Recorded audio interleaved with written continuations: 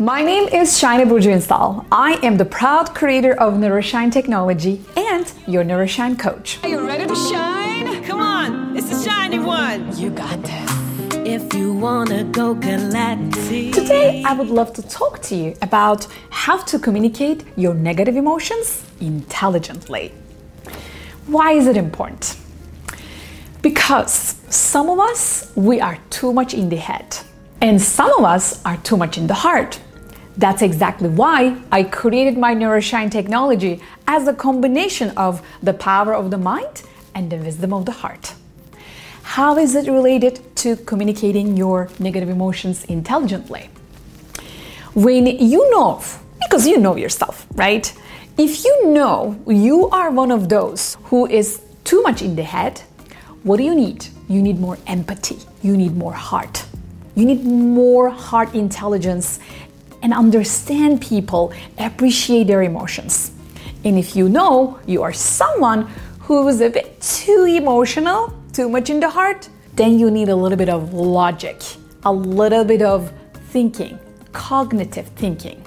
So when you combine and create this balance, now you have the perfect ingredients to communicate those negative emotions intelligently. Here is an example.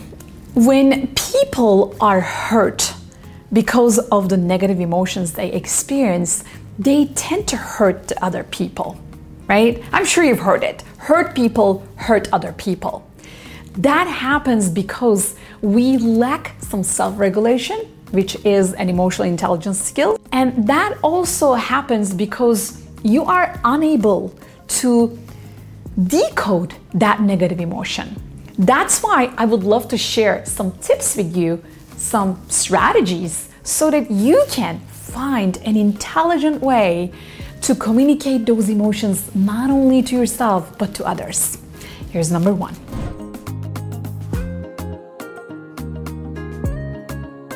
Identify your emotion. Most of the time, we are not even aware how we are feeling. Even if we are, we don't know the name of that specific emotion. If you're feeling angry, maybe you're saying you are furious. If you are feeling frustrated, maybe you're saying I'm annoyed. If you're feeling annoyed, maybe you're saying you're angry. So you get the idea. You need to identify how exactly you're feeling so that you can label it to move on to the next step, which is taking full responsibility. Here is the mindset. When you take full responsibility of your thoughts, actions, emotions, behaviors, and even how to say something and how to listen to someone, then you're in charge. Nobody has the power to do an open heart surgery to you and put a negative emotion into your heart, correct?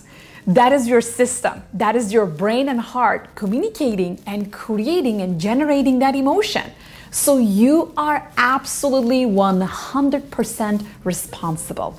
I know it may sound weird to you if you're hearing it for the first time, because you might be saying, no, but you don't understand, Shiny. The way the people talk is just rude. They make me annoyed. I get it. Yeah, I'm there with you. I feel it too. And still yet, we're responsible. You still have the responsibility. You're in charge. Don't you want to be in charge? You want to be in charge of your emotions.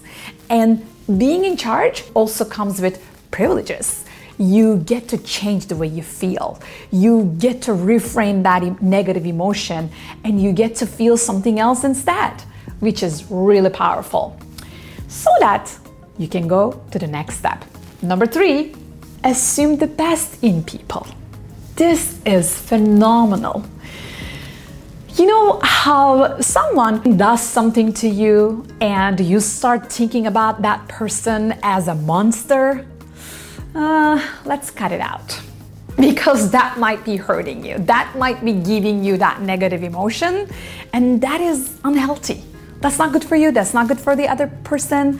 And even if it is true, because I know sometimes it is true, I understand there are people with bad intentions, and I hear you, I get that, I'm right there with you.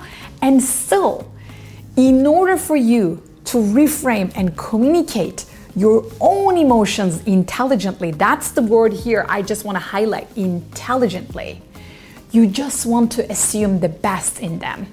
I'm going to give you an example after I'm done. Just keep it in mind. You just want to assume the best, and you want to assume everybody has good intentions. Okay?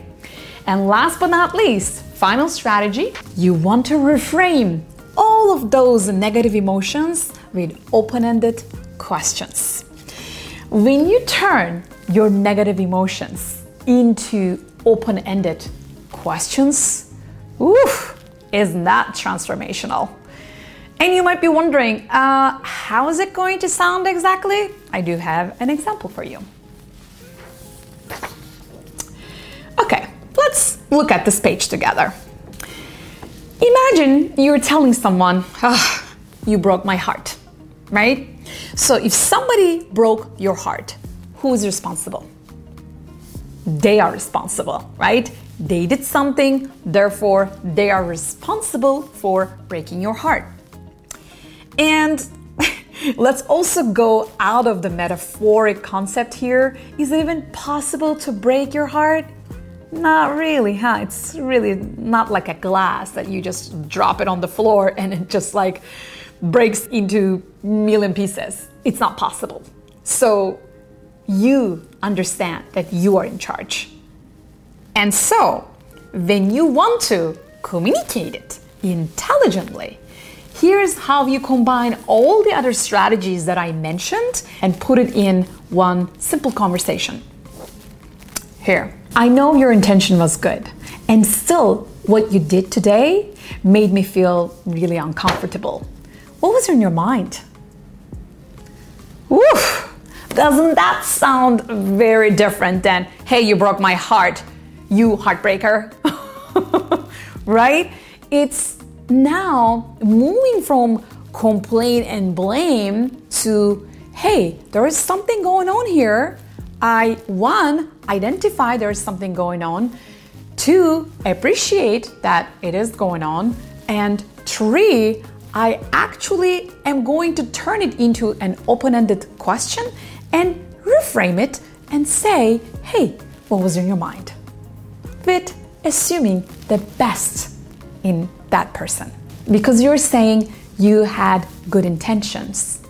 So this type of communication is going to save you heartbreaks, business agreements, relationships, friendships, career moves, promotions, you name it, making money, your freedom, creating a life.